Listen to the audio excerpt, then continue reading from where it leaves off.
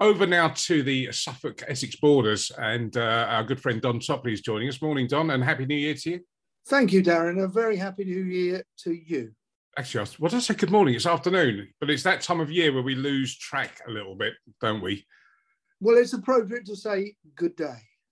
Well, absolutely right. And one of the reasons we lose track is because cricket fans have been staying up into the wee hours trying to follow England's progress. And here we are at the SCG, a ground I'm sure you're familiar with. And the fourth test is underway.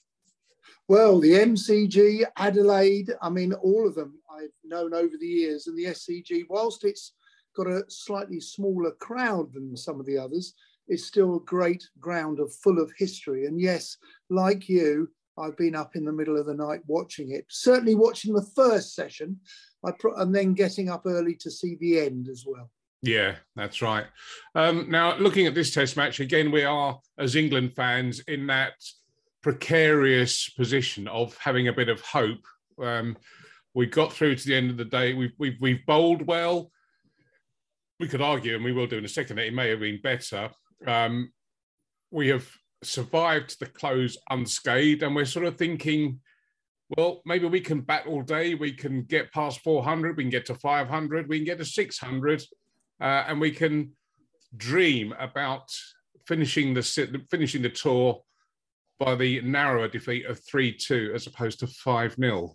What are your thoughts as this game stands? Well, look, we all, as Englishmen, it's not the losing that kills us. It's the hope that does, really, isn't it? If we be brutally honest, we can go into the minutiae in a minute, but if we be brutally honest, we have won the Ashes abroad once in 34 years. So can we bring that back to a bit of reality? I think I came on your programme in the autumn and said, we're not going to do particularly well. And we haven't. And it's annoying and it's heartbreaking. And we're tired because we live in the hope of staying up and watching it. And there is the hope. But we've been beaten up again. We've been beaten up badly, sadly. We might have got one or two decisions wrong. That's within the game of cricket. But the Australians, to be fair to them, have bowled brilliantly. And they have fielded and caught their catches. And catching was costly for Essex last season, certainly in the first 2/3 of the season, which affected their county championship campaign. But catching for England has been particularly costly, and in particular the wicketkeeper. So listen, Australia have done well. They don't look particularly jaded. They haven't had a lot of cricket, and I think that's helped them. Meanwhile, England have kept the show going. We've basically committed and completed all the cricket we had to, and I think it's been mind-numbingly amazing how much cricket England have played, but they do look jaded too. One of the criticisms or explanations for England's performance has been lack of preparation, and possibly with the calendar that they are maintaining, the schedule's punishing, and it doesn't really leave much time for just basic training and drills, and the occasional warm-up matches. I know the weather's played a factor, but do you think that's a fair comment? Very fair, very real, and I know that will be being discussed within the corridors of ECB at NW8, but also in Australia. They would normally go across. History tells you go across and you play 3/4. You used to play at Lilac Hill against Dennis Lillee, even when he was quite old. It was a traditional, bit like the Lavinia Duchess of Norfolk 11. That was the curtain raiser. That's right. And you'd have 3 state games where you would prepare yourself and it would be good. But COVID stops us playing the States games. So England tried in the best way in the world possible. They took the England A side out to have games against England A, a 3-day and a 4-day. Unfortunately, the weather kiboshed that. and there was very little play. So England's preparation was basically, and I know your people are listening to this, probably going to say that's balmy, bearing in mind the professionals, but that was the case. England had very little prep. And don't forget, probably half of this squad came straight from Dubai, where they'd been playing white ball, the World T20 World Cup. So there was no preparation, and that was against Australian cricketers who had played some Sheffield Shield 4-day red ball cricket. And there they were ready to go, and we've taken a pounding, sadly. So preparation, yes, Darren, was crucial, and we had zero. You also make the very important point that winning Australia is A, not easy, and B, a complete rarity, which is why we celebrate so much when we did. And it was 2010-11 that maybe younger listeners are more familiar with. People of yours and my vintage will remember 86 and all that. And then you sort of even going further back to some of the great players of before that era, it wasn't, it's the toughest test. I think when you talk to, or you listen or read from senior players of this day and the past, it's the biggest test as a cricketer to go and play for England in Australia. Well put, yes it is. And of course last winter was probably the other biggest test in world cricket, going to play in India. So listen, this last 18 months, we've been to India. We've then played India at home and New Zealand, the #1 test side in the world. And now we've gone on another major challenging tour to the Australia. So Test cricket for England has been put on the spotlight in the last 18 months. We haven't played any minnows or lesser countries or smaller nations. We've only played the top 2 nations, and we've been found wanting. So we're currently, I think, about 4th or 5th in the world standing in Test cricket. And probably that is a fair reflection. We're pretty okay at home, but like many teams, we're poor away. So I think trying to be as sanguine about this as possible. As you say, we've played the biggest test nations in quick-fire succession. We have played against a backdrop of COVID, which is not conducive to, well, home and away. You know, part of the things of touring is acclimatising yourself, spending a bit of time, you know, getting used to the country, playing the warm-up games, etc., etc. That hasn't happened. And we're a side that is on the precipice of transition with the likes of Broad and Anderson looking to step away. We are still trying to find our preferred opening batting pair. We've gone from a side that had 3 or 4 top bats at the top of the order, a good, well, strong bowling attack, but that is stepping away. So when I see this constant barrage from, frankly, people who should know better, calling for wholesale changes top to bottom of English cricket, I don't think it's necessarily that bad. Is that fair? Is that fair enough, or do you think? That is a really good question. It sounds pretty simple. Is it that bad?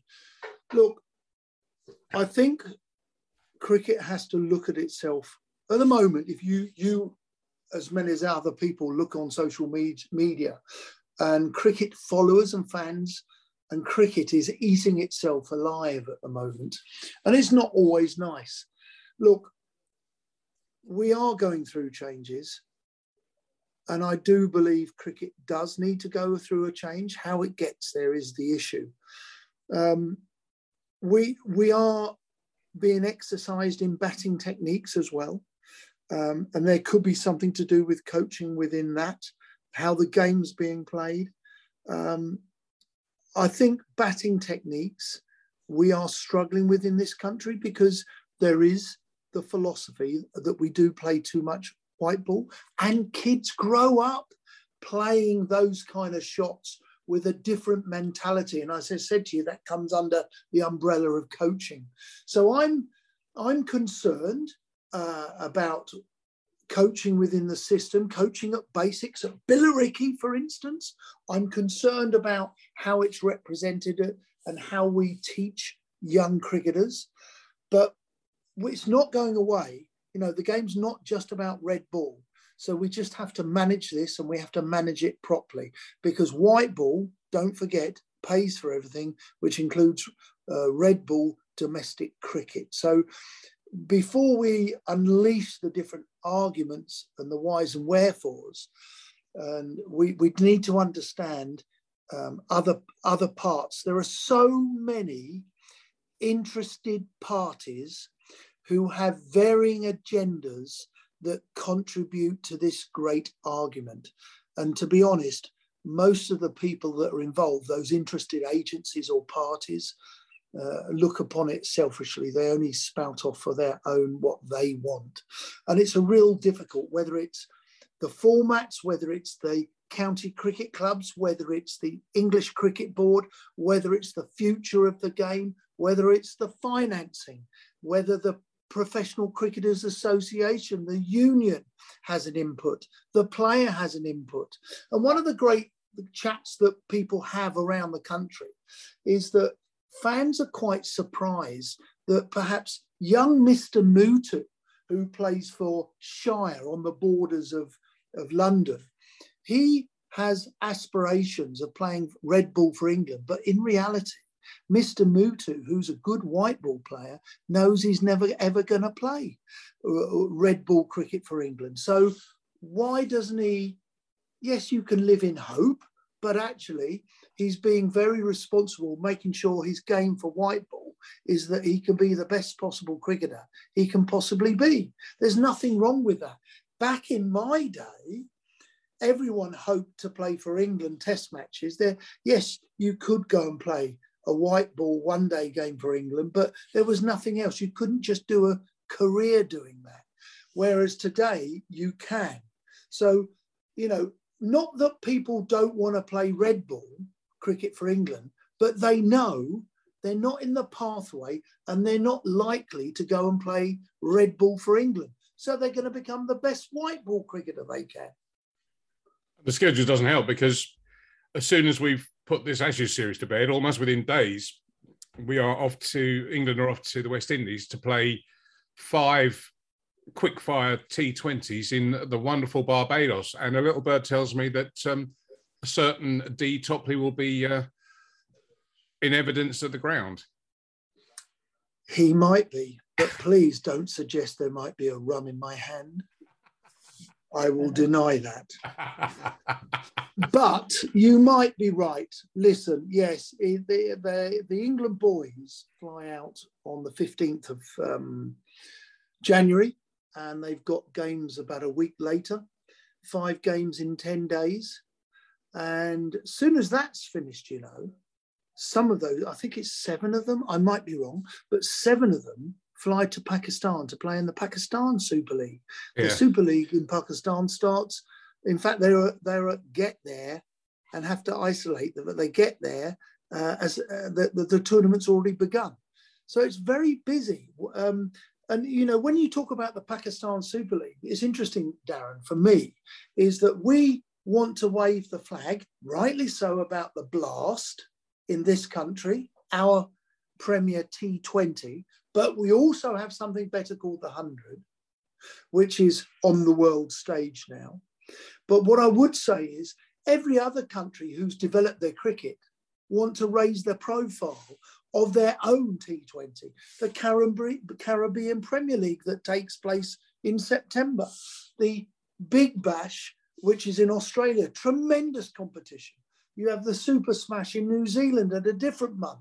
You have the Pakistan Super League, which, let me tell you, the Pakistan Super League is up there with the IPL in February. And then you have the IPL in April and May. So everybody else, we can't decry them for having to want to have a top level competition.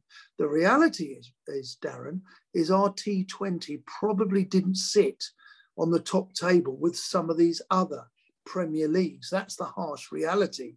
But we can't deny those countries to want to have the best players to go and play in it. It just so happens that the majority of them are in our winter, which allows our boys, our cricketers, to stay busy during that important time. So when you also manage your time in the English summer, which is phenomenal. Nobody plays as much cricket. We can argue if it's right, if it's wrong, but nobody plays as much cricket as we do in this country. And then you can go around the world playing in those franchise competitions. It's busy. Yeah, it is. And there's the old argument about everyone needs to remember, if they didn't know already, that England invented the T20 format, the 2020 Cup, as it was originally called. Yes. It took our eye of the ball. The IPL, the Indians, the BCCI saw the potential, ran with it, and the ECB were caught figuratively with their trousers down. And perhaps naively. Yeah, and then on a slightly different subject, which we'll get into maybe another time, but the whole Stanford debacle, where there's an excellent documentary on Sky at the moment, The Man Who Bought Cricket, he came along. The ECB panicked, I feel, that they needed to do something and backed completely the wrong horse. But I've got a theory, and I'm going to just chuck this at you, and I'll be interested in your views. In reading social media, and there are, as you know, and I well know, there are a lot of Facebook chat rooms, internet chat rooms, websites, publications, newspapers, magazines, where everyone's got a point of view. And we're in this society these days where on any subject you care to mention, people are very vocal one way or the other, and black is white, and I'm right and you're wrong.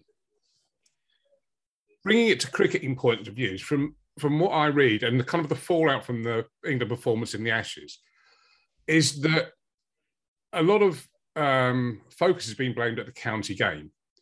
And you listen to diehard county fans, and you and I are present on a couple of Facebook groups which are squarely aimed at county fans. And the input comes from traditionalist county Red Bull fans. And they tend to be, not in all cases, but they tend to be of a certain vintage. They tend to be very fixated in what they want from county cricket, i.e. Red Bull, and maybe a return to something like the John Player League of old.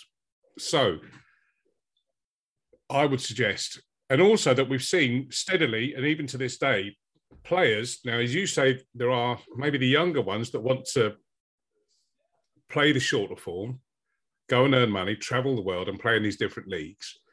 There are others that want to be, technically gifted, correct players. They've got technique that play Red Bull cricket. So I've got an idea, which I'm just going to throw at you, of how I would potentially fix domestic cricket. I would say to the counties, you become Red Bull specialists. Elevate the county. All 18. All 18.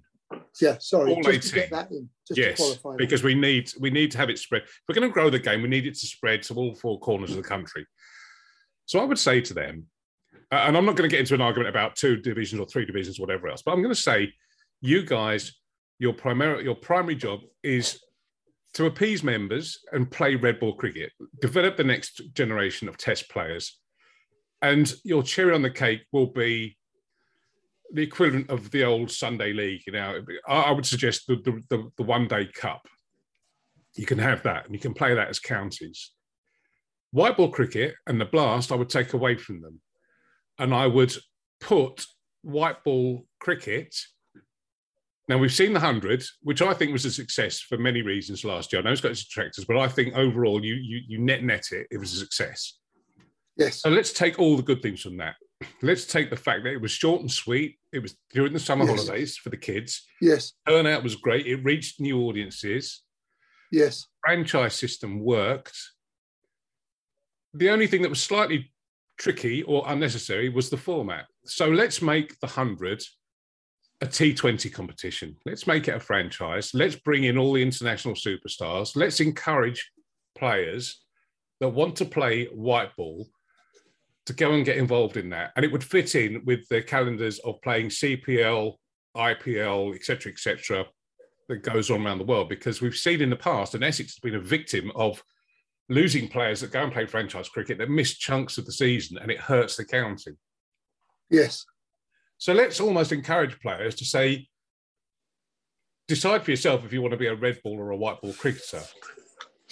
Yes. Red ball, play for your county, and let's have county cricket, championship cricket, red ball cricket played in the high months of the summer. Let's have it played all the way through. And as we've seen in Australia at the moment, the Big Bash is running concurrent to the Ashes, and neither seems to be cannibalising the other. They seem to be... Well, the Sheffield Shield, 4-day Sheffield Shield, is played before the Christmas holidays in Australia and later in the season, but they do have marginally better weather. Yeah. But not necessarily in Queensland as England encounter. Yeah. But they leave the top part of their summer to test matches and their premier Big Bash T20 tournament. So they are different, but they play their 4-day at the margins of the season. They don't play their 4-day red ball cricket at the height of their summer. It must be said. The one negative towards your plan, for me, it's a big one, Darren. You said keep the 100. The 100 will be central. That will be your major white ball. But you've taken the T20 away from the other 10 counties. Yeah, and the 100 becomes a T20 tournament.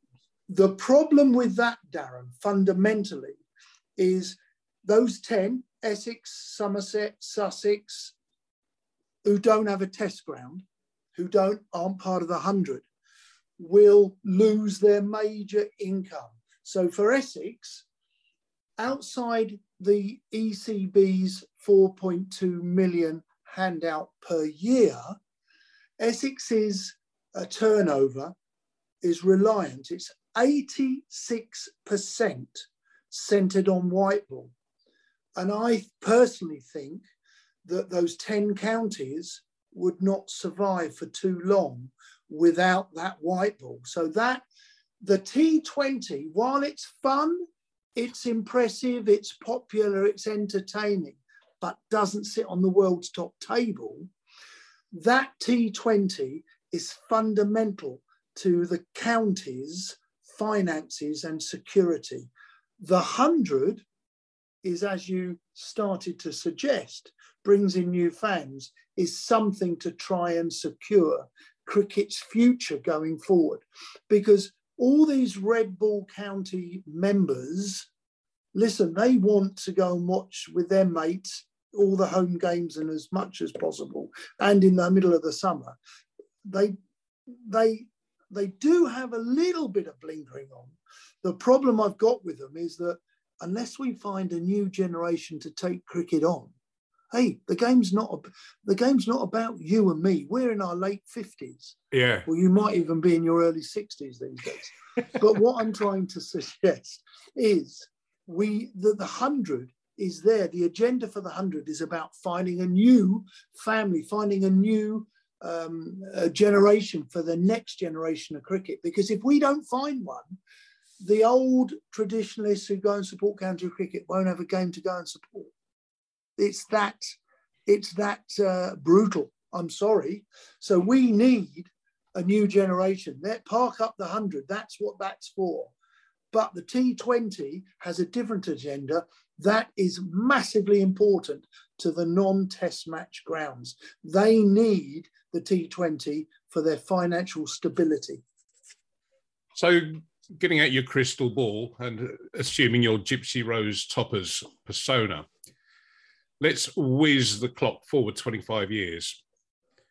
How do you see cricket, domestic cricket, when all of the current old duffers that populate county grounds are no longer here?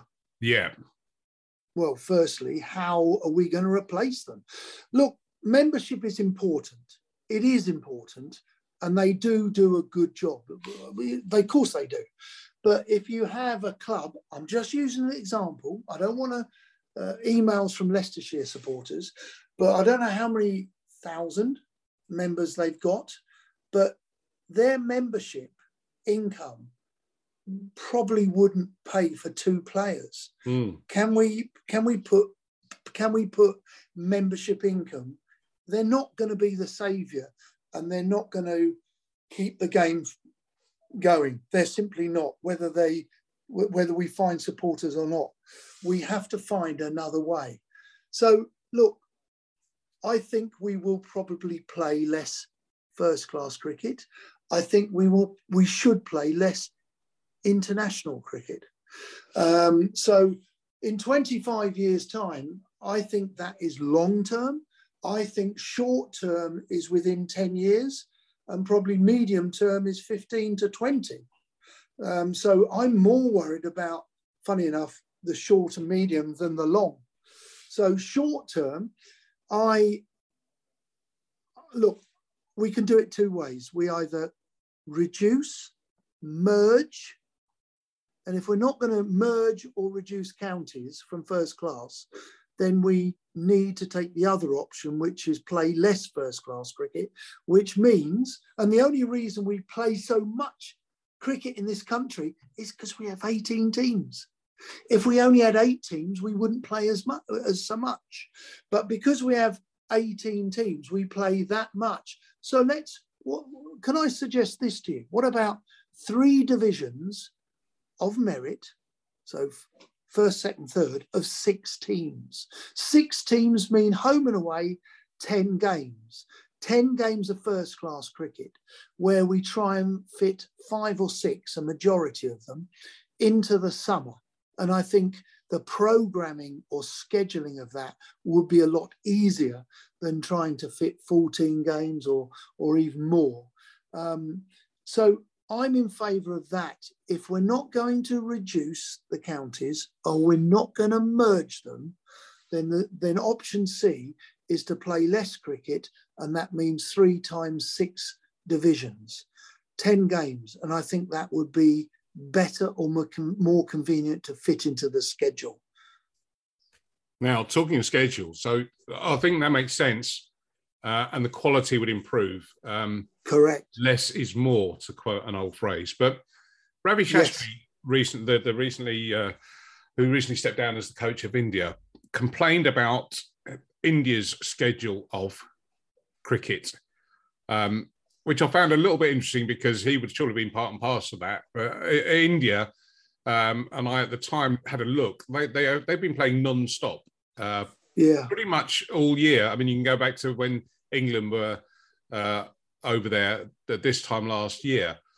Ever since then, the national team has been playing somewhere or other pretty much non-stop. Trying to fix England's problems, if we're talking about schedule being an issue at county level, at national level, it's horrific. 2021 was a bad enough year, but I'm just looking at England's schedule for this winter and into the next 12 months, into early 2023.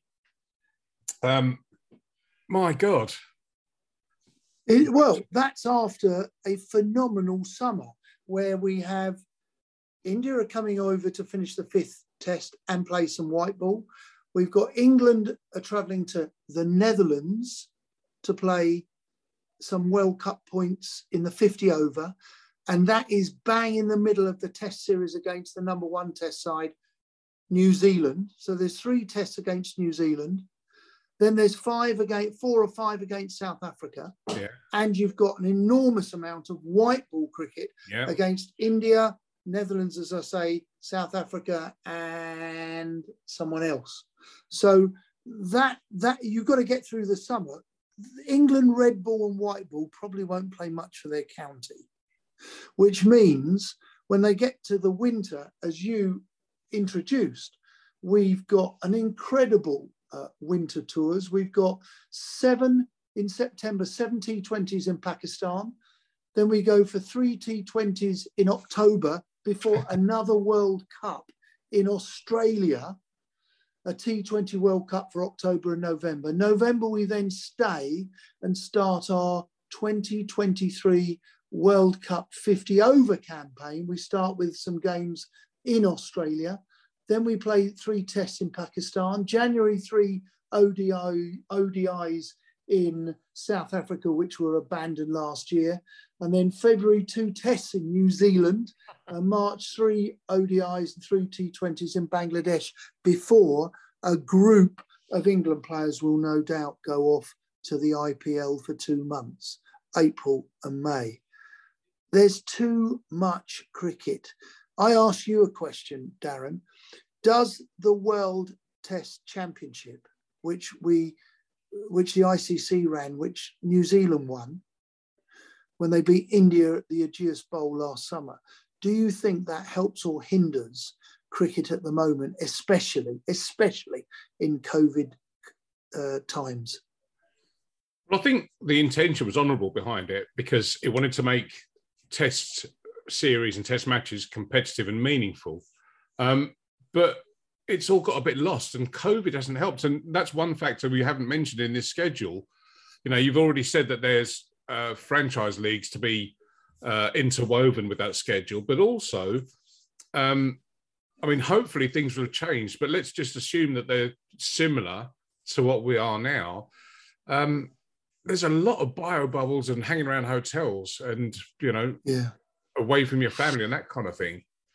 Yeah. Well, look, I'm going to tell you a little story. My own son, who you know, Reese, we haven't seen him since September. We might see him on a beach in Barbados next week. But hang on a second. He will be behind his hotel fence on the beach. We will be on the public side of the beach. We won't be able to have a cuddle. We might be able to exchange Christmas presents from just now. But in reality, it really is quite a trying time for these. They are men, and some of them are young men. I don't think it's fair to say, you know, it's a bit like that sketch, you know, people moan on social media about these boys being in a 5-star hotel, but a bubble. And, you know, they can't go anywhere. It's not easy, but it's that great sketch, you know, well, I was down mine and I worked 24 hours a day. You're lucky I work 26. Lucky I work 32 hours a day before I go down the mine. You know, we are in 2022, and mental health, well-being, men's health, it's very important. And look, they are lucky, and I know all these cricketers accept they are lucky, but these are now going on for over 2 years. So I think we've got to be a little bit careful and thoughtful how this goes. And maybe, just maybe, I think there is pressure from the executives, pressure maybe from the ICC, I don't know, but there is pressure to keep playing cricket. And I think we have seen quite a substantial difference between Australia, who haven't played too much cricket, and England, who have. That's the harsh reality. Quick word about Reese. He's, according to social media, he's on his way through Singapore airport, and I would imagine he's on his way to London probably by now. He arrived this morning. I presume this is going out on Thursday evening. It's going out, yeah, so Thursday evening. Yeah, he arrived 7 o'clock this morning.